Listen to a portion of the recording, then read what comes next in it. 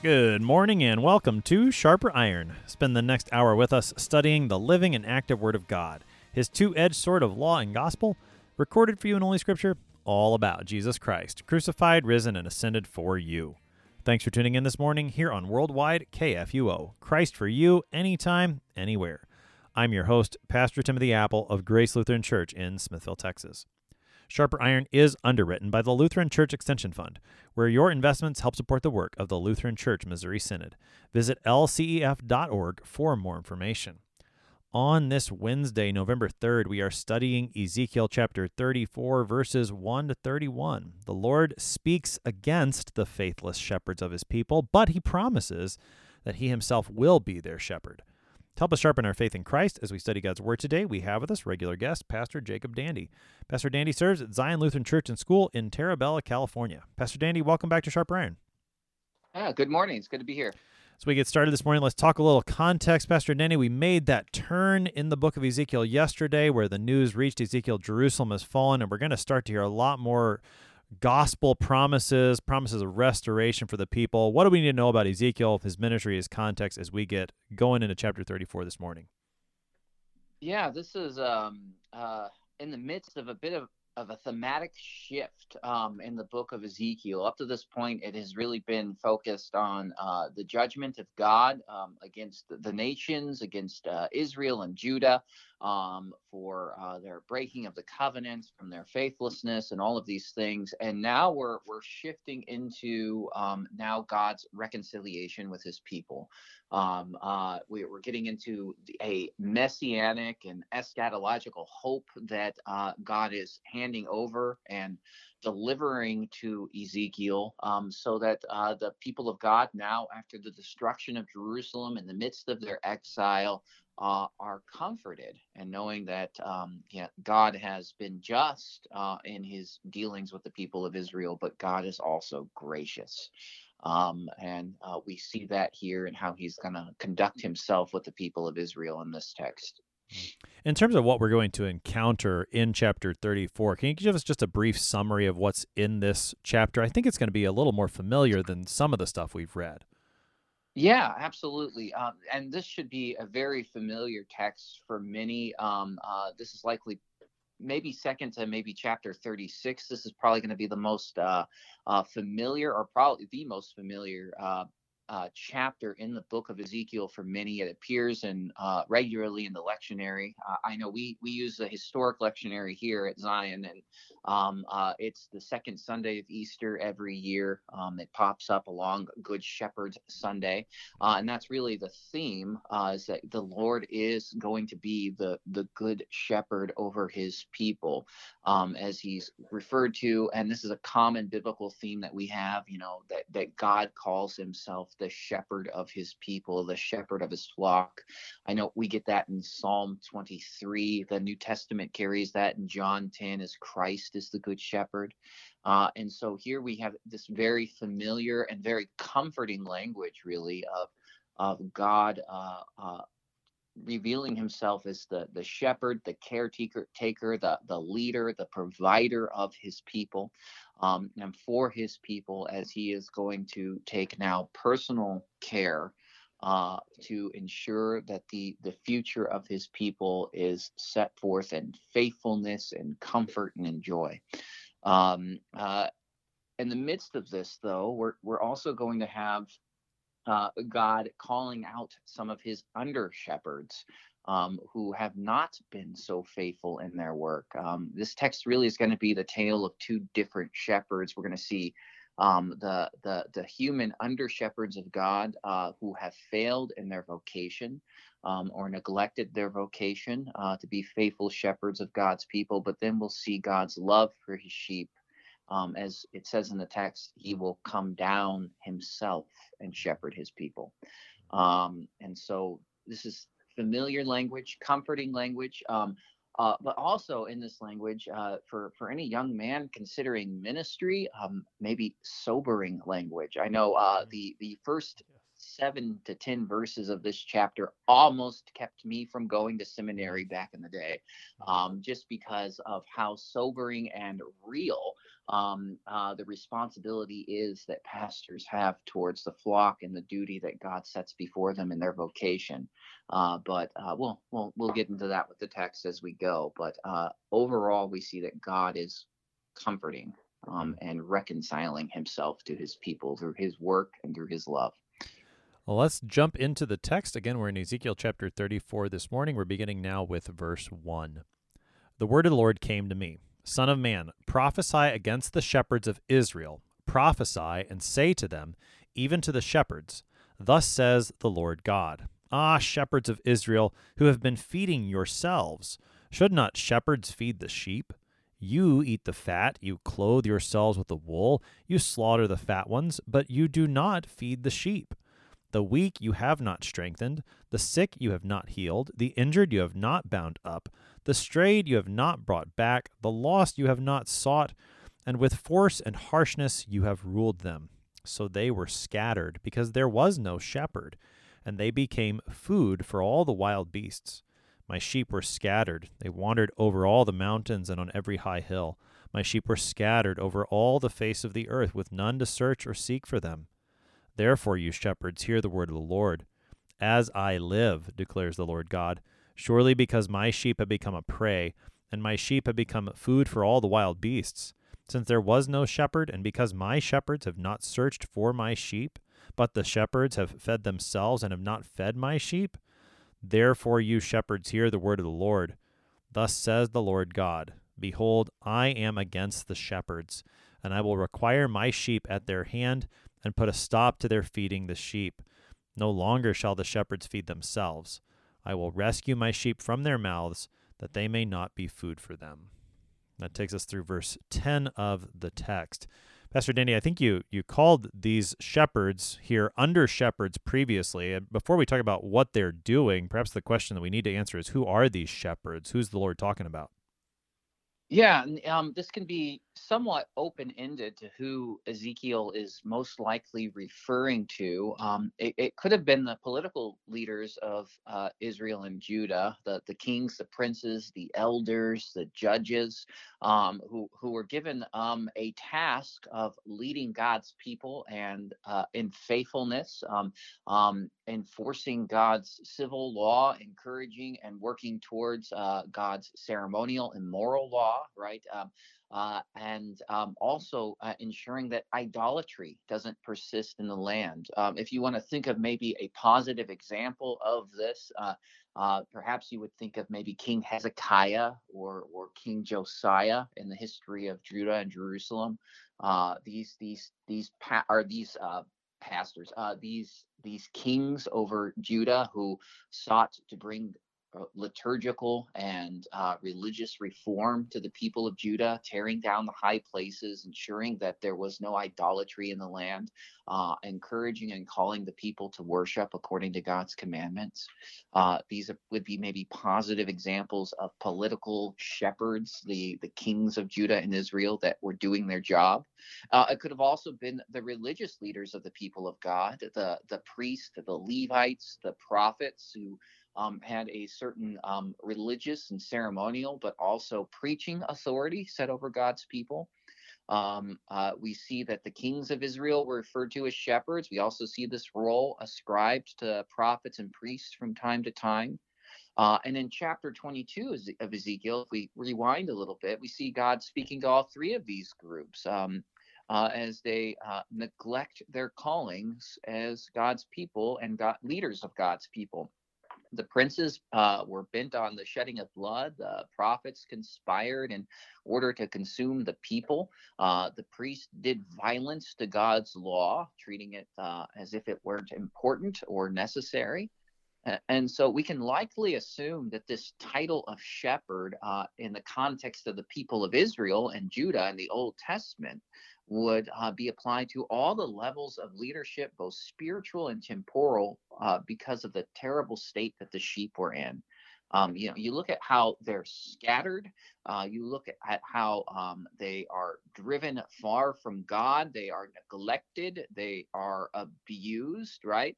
but also there's this issue that their hearts are far from the Lord. They aren't directed and taught and led to piety, faithfulness, observance of the law, and the callings of all the leaders of Israel, be it prophet, priest, king, any of these things would have been to call the sheep into good pastures of God's word. That he would call them to faith, repentance, obedience of God. There's not this idea in Old Testament Israel and Judah of a separation between church and state, but all those whom God entrusted his people to were to then bring those people to the Lord, direct those people to the Lord. And so when Ezekiel is talking about the shepherds of Israel, it is really anybody whom God has given the vocation of leadership or preaching or teaching or enforcing the law of God. All of them would have had this duty towards the people of God, to direct them in faithfulness, to guide them. And we see that they failed on this in most levels. Yeah, I mean the condemnation is pretty harsh here in everything that verse 4 particularly. Everything that they were given to do, they weren't doing. In fact, they were doing quite the opposite. You mentioned, Pastor Danny, that this text particularly, when you were considering going to seminary, scared you. What does a text like this have to say to pastors? Yeah, well, pastors, they have a duty towards the sheep of God's pasture. They have a duty to deliver God's people the faithful word, and so pastors are called to be stewards of the ministry, our mysteries of God. They're called to be preachers of God's word. They're supposed to deliver both law and gospel to the people of God. They'll have to discipline God's sheep, and discipline their congregations. And when you really think about the calling and the duty of a pastor, it can be overwhelming at times, right? Pastor is just another word for shepherd. And if you maybe look at the world around us, there really is a crisis of really malnourished and mal cared for sheep. And if you think about the doctrinal crises that happen throughout history, a lot of it has to do with a shortcoming in preaching, a shortcoming in teaching the fullness of the scriptures, the fullness of God's word. If we even think about Reformation days coming up here soon, we think about the events of the Reformation. What was the big thing that was the aha moment for the Reformation? Well, it was a return to the scriptures. It was a return to the viewing doctrine as something that comes from the source, from the Word of God, that ad fontes, as the Reformers called it. But during that time, the sheep were malnourished and scattered. Their hearts were far from the Lord, and it's because they didn't hear God's voice through His Word in the preaching of the day. The Mass was not in the vernacular; it was in Latin. The doctrines were derived from historic documents, Aquinas, Lombard sentences, some of the papal decrees instead of the Bible. And so you see scriptural or non-scriptural abuses of the sheep being wrought in the sale of indulgences, the kind of abuse of papal and priestly authority. And that continually is a danger that we face. If we stray from the preaching of God's word, if we stray from our calling as pastors and ministers, there's a danger that the flock runs into. And there's lots of temptations. If we think about today, there's temptations for pastors to maybe pick and choose what they want to preach. And I never want to disparage our ministerium here in the LCMS, but very often we'll see some pastors conveniently fail to preach difficult text. Ephesians 5, 1 Corinthians 14, 1 Timothy 2, these ones that maybe deal with male and female in the church. And when they come at the lectionaries, maybe the pastor will conveniently preach on a different lesson that day, or maybe a lot of times we'll spend a lot of our time wringing our hands or explaining our way around passages that don't feel comfortable to us all the time, or pastors will neglect to address social issues in the day. So issues like homosexuality or abortion won't be addressed in the preaching and the teaching of a pastor as he enters the pulpit or the Bible study room, because he doesn't want to offend the sheep. He doesn't want to risk maybe losing church attendance or losing those weekly offerings. He wants to be kind of generally well liked by people. Or sometimes even you'll get the other end of the abuse, and the pastor will actually forget to preach the gospel of forgiveness of sins, because all he does is preach on the social issues of the day. I recently listened to a sermon that did a wonderful job pointing out some of the social and political struggles that we face as God's church and God's people, and how these things can be spiritual poison for us that can swallow up and destroy our faith. But I got to the end of the sermon, and I don't recall hearing anything about my sins being forgiven. And so we must never forget our duty also then to feed the sheep with God's absolution, God's forgiveness of sins. And when we and really maybe the best way we Lutherans have of describing it is the law and gospel distinction that we have, and that duty of preaching, teaching, and administering God's law and gospel. And when we fail to do that, very often the sheep get confused. The sheep become afraid. Perhaps maybe even they grow skeptical or cynical of the church or God's word. But mainly, and this is the big issue, they can have their consciences seared and scandalized. You know, Martin Luther, for his sermon on Good Shepherd Sunday, he has a sermon on Ezekiel 34 on this text, and he does a great job at rooting all of this in the conscience. Especially verse 4: the weak you have not strengthened, the sick you have not healed, the injured you have not bound up, the strayed you have not brought back, the lost you have not sought, and with force and harshness you have ruled over them. And what Luther really does is he hammers this down. Well, this is the weak conscience. This is the sick conscience. This is the one who's scandalized in his heart from his sin. This is the one who's injured within because he hasn't been called to repentance, or injured within because he hasn't been comforted with the word of God's gospel. The strayed you have not brought back. This is the one that most pastors in our day and age struggle with. Those who have wandered from the faith, they become so numerous at times that it's hard to catch up with them all. The lost you have not sought.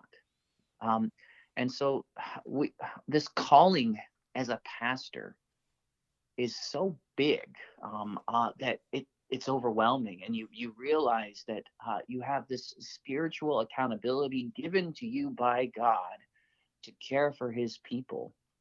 And it's not until you get to the following verses that God comforts and really takes accountability for his sheep, that you realize that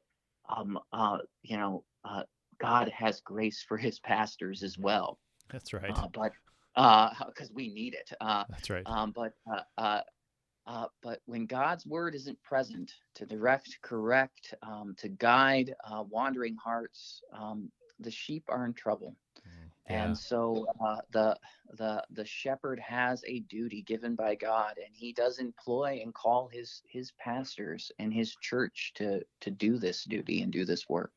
Yeah, it's yesterday we looked at chapter 33, and we noted that part of chapter 33, verses 7 to 9 particularly, are one of the suggested Old Testament readings for an ordination or an installation for a pastor. And similarly, chapter 34, verses 11 through 16 is also a suggested Old Testament reading for an ordination or installation. Perhaps we need to hear this part of the chapter as well at an ordination or installation as a reminder of what you're saying, that it does not depend on the man, it depends on the Lord who gives his promise. And certainly there's that comfort that's found in verses 11 and following that we will come to. A couple of thoughts in response to what you said, Pastor Dandy. One about how you on the one hand, there's a temptation to soften the law because we're afraid of the reaction of people, of offending them. But also the flip side of that, I think it's very well pointed out that there's a temptation to focus only on that and forget about the gospel.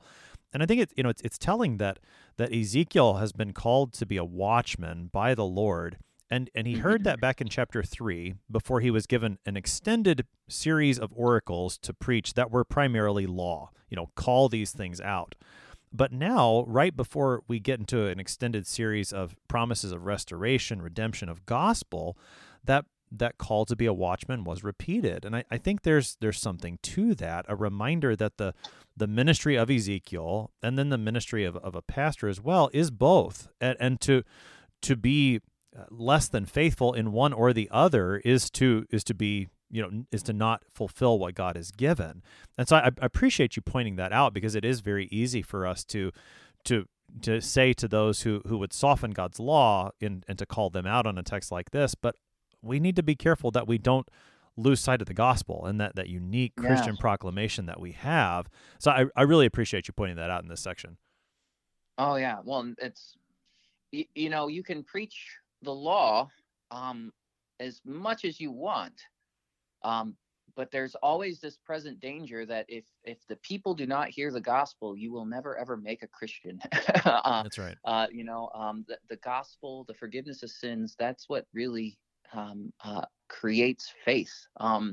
As we acknowledge from the scriptures and the confessions, that really is what's going to keep us in the faith. That's what's going to protect us from all real spiritual ailments and sicknesses. It's the fact that God does send his good shepherd, our Savior Jesus, to die for our sins, which we can get to here in a minute. Sure. That's right. Well, and I think that's a good transition. So let's keep reading in the chapter here on this matter of the good shepherd, because we've seen the problem very clearly. There are these shepherds in Israel who have not done what the Lord has set them to do.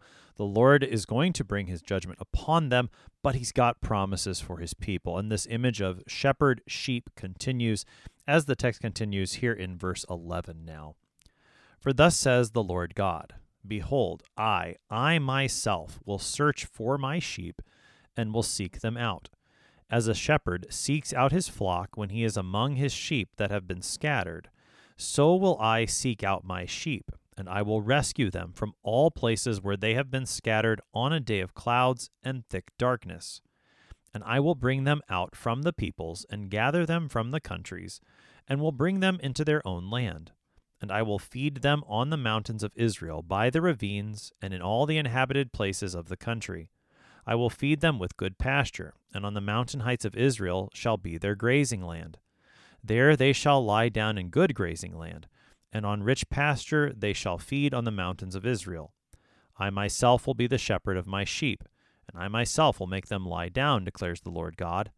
I will seek the lost, and I will bring back the strayed, and I will bind up the injured, and I will strengthen the weak, and the fat and the strong I will destroy. I will feed them in justice. As for you, my flock, thus says the Lord God, behold, I judge between sheep and sheep, between rams and male goats. Is it not enough for you to feed on the good pasture, that you must tread down with your feet the rest of your pasture, and to drink of clear water, that you must muddy the rest of the water with your feet? And must my sheep eat what you have trodden with your feet, and drink what you have muddied with your feet? Therefore thus says the Lord God to them, behold, I myself will judge between the fat sheep and the lean sheep. Because you push with side and shoulder, and thrust at all the weak with your horns till you have scattered them abroad, I will rescue my flock, and they shall no longer be a prey. And I will judge between sheep and sheep, and I will set up over them one shepherd, my servant David, and he shall feed them. He shall feed them and be their shepherd. And I, the Lord, will be their God, and my servant David shall be prince among them. I am the Lord, I have spoken. That takes us through verse 24 of this text. Again, familiar from Good Shepherd Sunday, as you mentioned earlier, Pastor Danny. We got about 2 minutes here before the break. Help us to just get started. Maybe summarize what's going on in this section. We'll dig in a little more detail on the other side. Yeah, so you get maybe two levels of this. First, this would be a very comforting word just to hear of as the people in exile are far away from the land of promise. They're far away from their inherited land. And now we see that God has promised that he will gather his sheep and cause them to graze in the good pastures of Israel, right? And so there's this word of comfort there. But ultimately, I think there's this word of comfort coming forth that God has promised to be present with his people, that he doesn't necessarily, or he does desire to be near his people. And though the shepherds that he has appointed over his people have failed in just about every way, that he will not. That he will gather his people as his own. He will bring about his flock, join them to himself, and ultimately lead them to the green pastures of eternal life. That's a great summary for us on this side of the break, Pastor Danny. We'll pick up more of the details on the other side. You're listening to Sharper Iron here on KFUO. We're talking Ezekiel chapter 34 with Pastor Jacob Dandy. We'll be right back. Please stick around.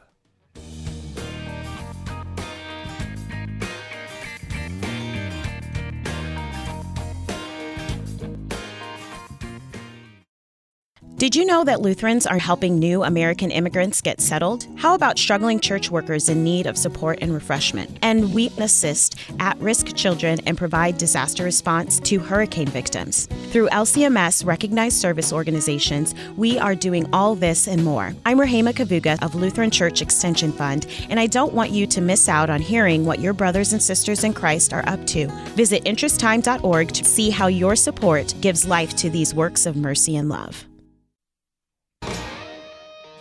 Welcome back to Sharper Iron. It is Wednesday, November 3rd. We are studying Ezekiel chapter 34, verses 1 to 31 with Pastor Jacob Dandy. He serves at Zion Lutheran Church and School in Terabella, California. Pastor Dandy, prior to the break, we were in the middle of the discussion on Ezekiel chapter 34. You summarized it very well for us. Take us into some of the details, and especially help us to see how in this chapter we get a really good picture of Jesus as our good shepherd. Yeah, and so the connections and the parallels in this passage and just about every other shepherd description we get in the New Testament are just absolutely striking. God really does have a lot of unity in his scriptures, and we see that in this text as he talks about the good shepherd. The Lord really is the good shepherd. And he says he will come and gather his sheep that have been scattered from him. And this has that immediate fulfillment in the promise of the return from the exile, that Ezekiel and all the exiles will be drawn back into Israel. His people will be gathered. They'll be returned to their land. They'll rebuild Jerusalem. They'll return to right worship of God. But also, more importantly, God will gather his sheep around himself, that he is going to return them from the wanderings of their heart. He will gather his sheep in faith, and that ultimately is about Jesus.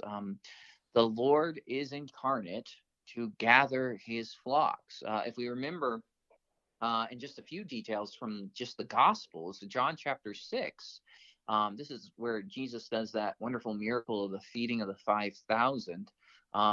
He has compassion on the crowds that follow him out into the wilderness outside of Bethsaida, and begins to teach them and to heal their sick, because they were like sheep without a shepherd. And then ultimately he feeds them, and then feeds them with the bread of life. In Matthew 15, as Jesus is discussing his ministry towards the Gentiles, he said that he's come to find the lost sheep of Israel. And then maybe the best image we have of Jesus is when he calls himself the good shepherd, in John chapter 10. Where we see that Jesus, what does he do? He is the fulfillment of Psalm 23, and he is the fulfillment of here Ezekiel 34. As the thief comes to kill, and John chapter 10, let me just read a portion of it actually, so we can see the unity here. He says in chapter 10, just a portion of it, he says, the thief comes to steal and kill and destroy, but I came that they may have life and have it abundantly. I am the good shepherd. The good shepherd lays down his life for the sheep.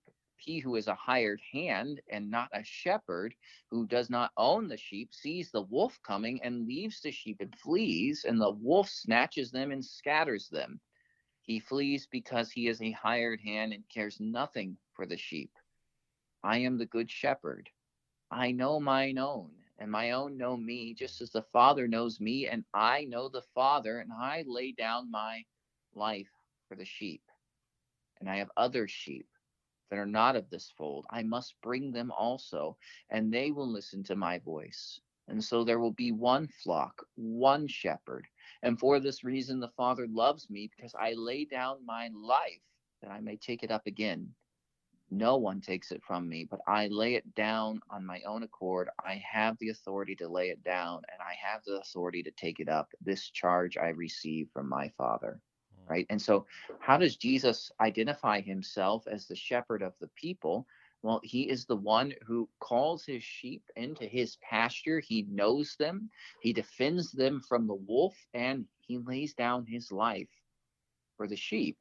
And so here we see that this description of God coming down and shepherding his people is ultimately fulfilled in Christ. And if we jump to the last verse or two of this section, what does God reveal?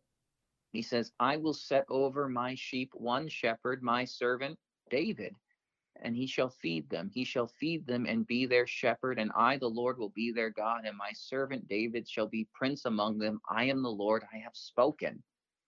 Right? And so we have here this image of God sending his good shepherd. He calls him David here, but the son of David. This stem of Jesse, this royal descendant of David, who comes to be the shepherd of God's people, and he becomes our prince. He becomes our king, our ruler, and our gracious God. And so we have this wonderful reality that God sends Christ to be our good shepherd. And what does he do? Well, he feeds us with the forgiveness of sins. He feeds us with the mercy of God through his death on the cross and his resurrection on Easter Day. So. Yeah, there's a beautiful connection here with John chapter 10, and particularly those last verses, 1 through 16, and then that last couple of verses where he's identified as David, the son of David. I mean, so many connections that we can make with the New Testament, with this good shepherd image, and really throughout the scriptures. It's such a, there's a reason that Psalm 23 is beloved within the church, and I mean, that image is so comforting, particularly when you think about the situation that the sheep have been experiencing in verses 1 through 10, and now that the Lord himself is going to be the one to come and rescue his sheep, to do what those faithless shepherds would not do.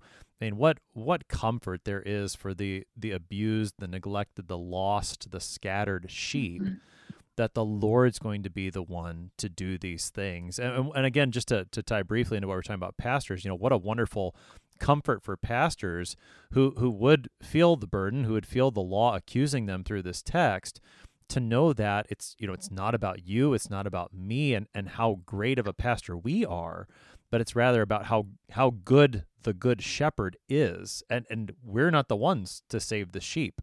We simply point those sheep to the one who has saved them, to their good shepherd. It's just, this text is full of that comfort. Feel free to comment more on that, Pastor Danny, but there's also something that we shouldn't neglect here in this section as well. With all the talk of the faithless shepherds and then the Lord being the good shepherd, there is a reminder within this text that there's a problem in the flock too, and there's the flock and their need for repentance as well. That comes out particularly in verse 17. It's still in the same imagery of flocks and sheep, but help us to see how that brings out another aspect of this whole image. Yeah. And so just backing up a little bit and talking more about the maybe the difference in this tale of two different shepherds. As pastors, our common prayer should always be, please, Lord, don't regard your flock according to my righteousness. Don't regard your flock according to my works or my gifts or my abilities or my lack thereof. But always regard your flock according to the good shepherd. And we remember that, and we are always comforted by that, because you see the faithless shepherds of Israel. What are they doing? They're getting fat off the sheep, right? But then we have the good shepherd, and what does he do? He lays down his life for the sheep. And there is a difference here between the love of Christ that supersedes all of our shortcomings and all of our failures in life, in the ministry, or even our just individual weaknesses. Christ really covers it all, and we help the people see Christ, help the people know their good shepherd. That's a great and wonderful thing. But there is this reality of life within the flock, right?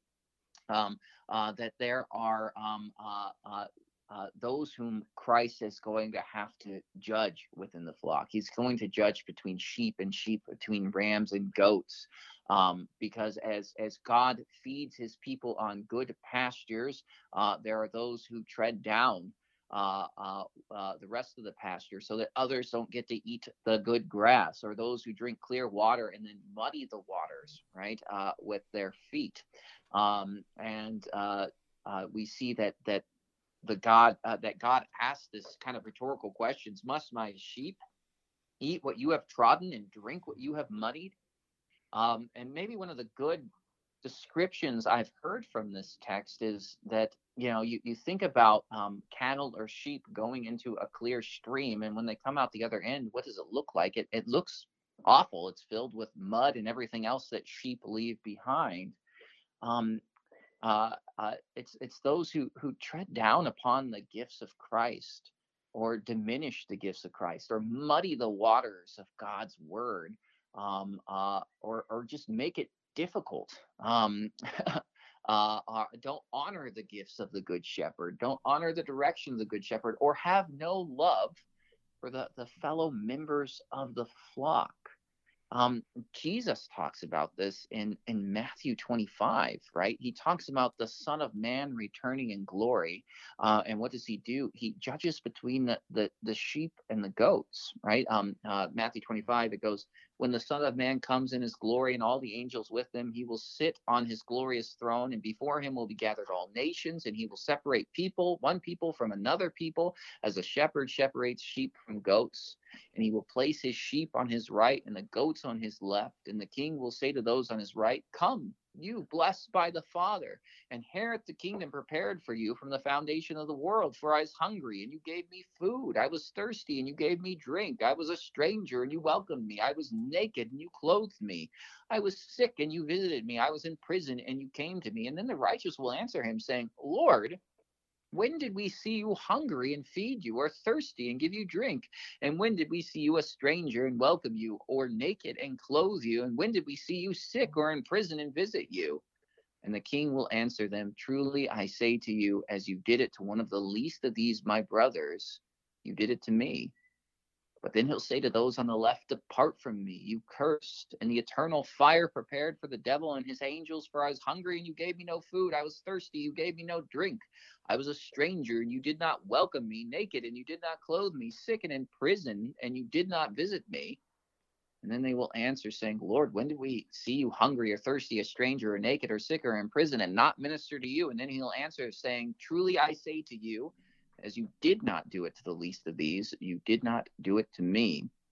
And these will go away into punishment, but the righteous into eternal life.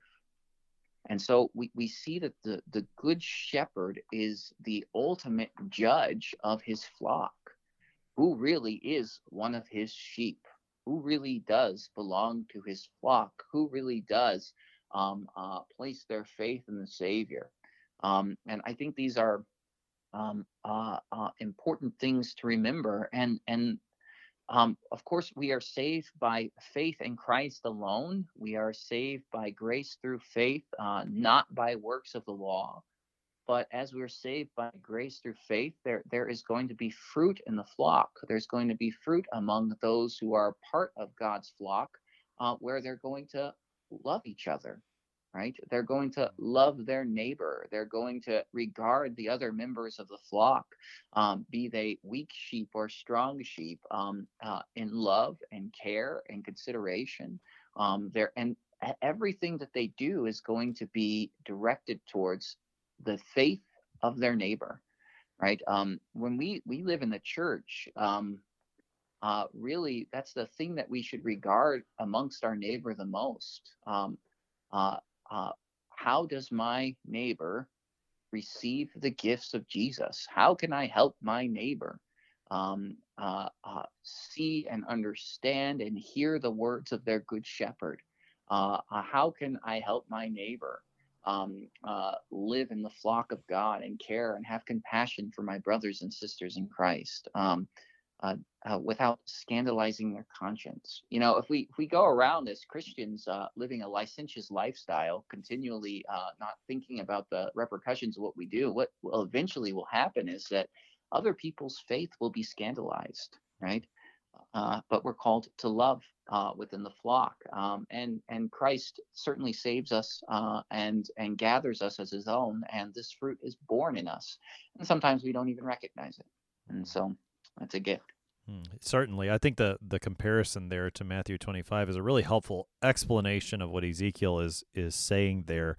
You're talking about I think within this section, it's just as you were talking, I was reminded of the way Luther explains the first petition in the Catechism about God's name being holy, and how that's both the Word of God being taught in its purity, but it's also when we as God's children lead holy lives according to it, and how we pray for protection from both of those things, and for the holiness of God's name, for the precise purpose you're talking about, so that those who would hear the word preached and those who would see the lives of Christians wouldn't be scandalized and drawn farther away from the faith, but rather, through those two things, through that holiness of God's name among us, that more would see, would hear, they would believe because of that. I think there's a connection there.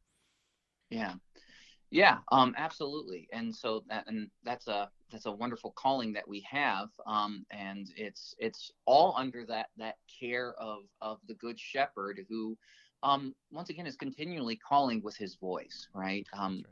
He's continually calling through his word, through holy preaching, and so we remember that those good works are a special grace and gift of the Holy Spirit that comes through God's holy word. That it's a fruit that is born through faith in Christ. It's a fruit that is born through having and living in this wonderful forgiveness of sins, and having Christ shepherding his flock in love and care. And so that's a big thing to remember there too. Yeah. So we've got a few more verses left in Ezekiel chapter 34 this morning. This image of the shepherd is still in the background, but I think there's an expansion of it here. We get some, it sounds like, new creation language. So let's take a look at the rest of the chapter. Again, Ezekiel 34, verses 25 to the end. I will make with them a covenant of peace and banish wild beasts from the land, so that they may dwell securely in the wilderness and sleep in the woods. And I will make them and the places all around my hill a blessing, and I will send down the showers in their season. They shall be showers of blessing. And the trees of the field shall yield their fruit, and the earth shall yield its increase.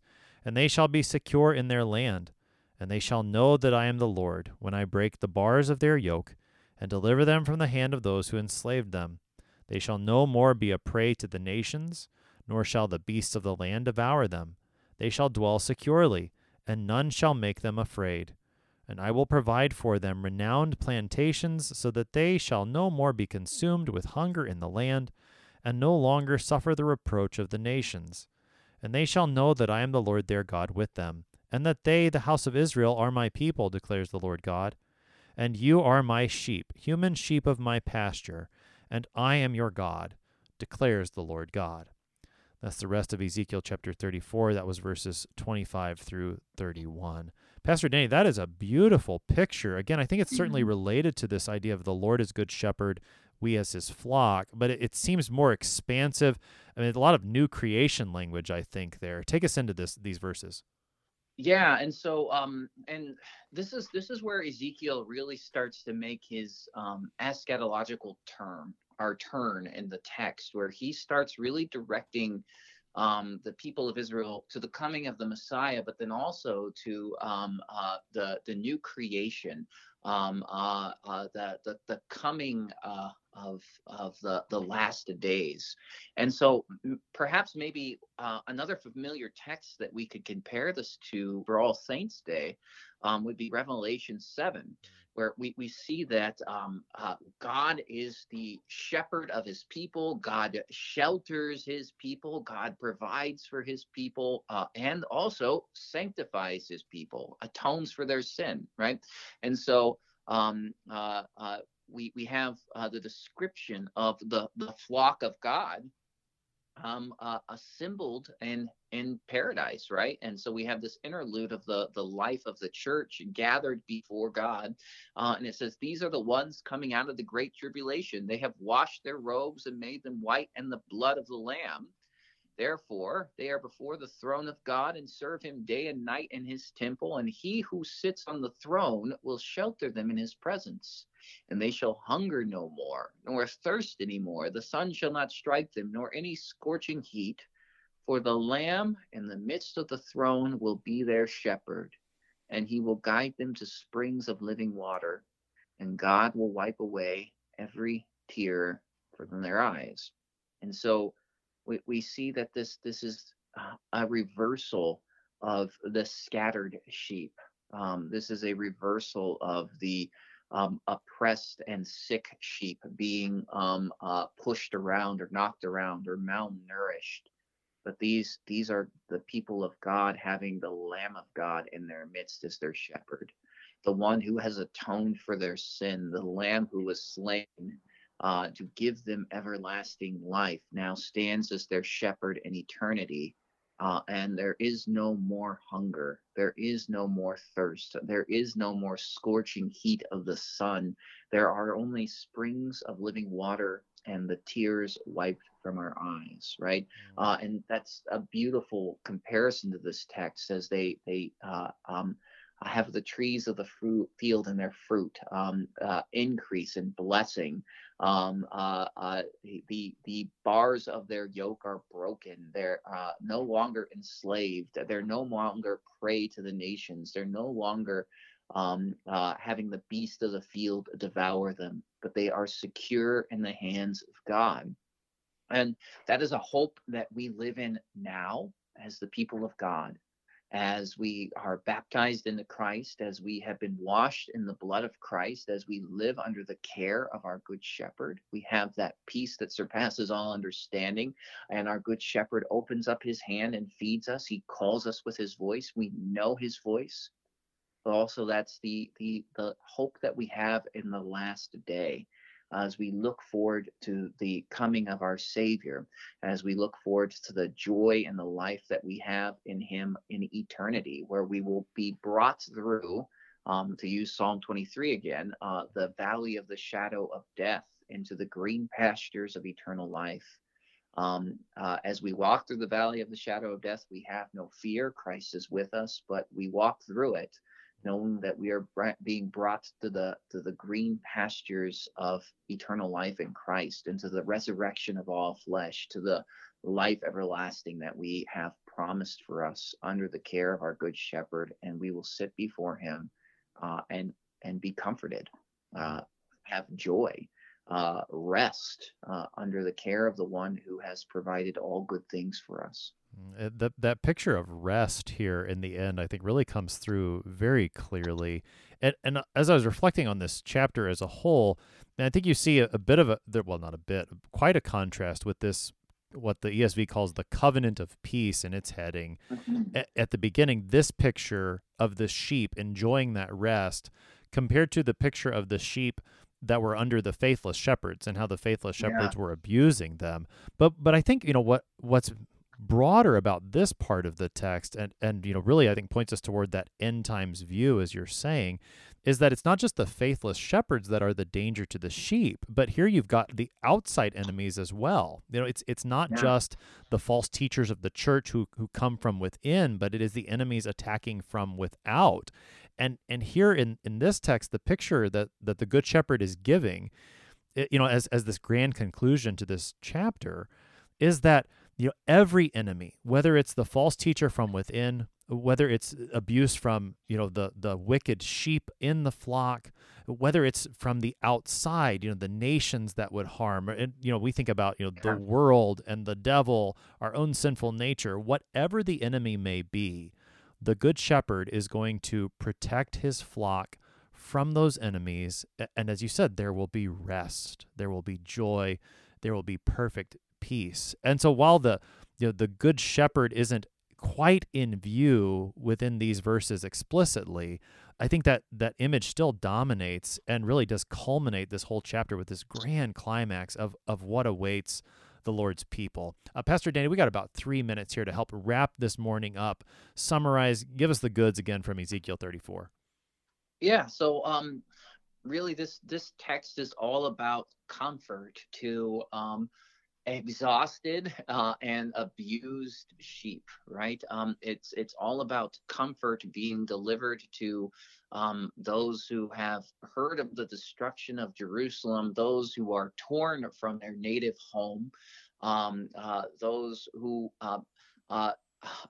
in a sense, maybe feel as if they are being distanced or having God's blessings ripped away from them. Here we have the great comfort of God saying, no, I am with you. Yes, you have been abused by bad shepherds, but I will be your good shepherd. Yes, there are wicked ones within the congregation, but I will care for you. I will judge. Yes, there are enemies without, there are enemies within, there are struggles as you travel through this valley of shadow of death, but I am with you. My rod and my staff will comfort you. I will be your good shepherd. And that is ultimately fulfilled in the incarnation of Christ, as Christ comes and is born to call the lost sheep of Israel, but Christ continually comes to care for his sheep. Christ is present. Christ is present with his church. Christ is present with his Christians as his word is preached, as his sacraments are administered. As we gather in his name, he is with us. And so we can take great comfort in knowing that we have the continual providential care of Christ. We have the care and the feeding from his hand as we have his word declared to us, both law and gospel, as we have the atonement and the forgiveness of sins handed to us regularly. And we also then have the hope that there is peace. There is peace in Christ, both now in the assurance that Christ is with us, but then on the last day, as we will be gathered before the throne of the Lamb who was slain, and he will be our good shepherd. He will shelter us. He will care for us in eternity. And all of these things that would harm our faith, alarm our consciences, break our hearts, scandalize our neighbor, these things will be no more, and the Good Shepherd will wipe every tear from our eyes. Pastor Jacob Dandy is pastor at Zion Lutheran Church and School in Terra Bella, California, helping us today with Ezekiel chapter 34, verses 1 to 31. Pastor Dandy, thanks for being our guest today. It's been a pleasure. I'm your host here on Sharper Iron, Pastor Timothy Apple of Grace Lutheran Church in Smithville, Texas. If you have any questions about the book of Ezekiel, comments on the series, please send an email to kfuo at kfuo.org or use the open mic feature on the app to send a message to us. We always love to hear from you. Thanks for spending the morning with us. Talk to you again tomorrow.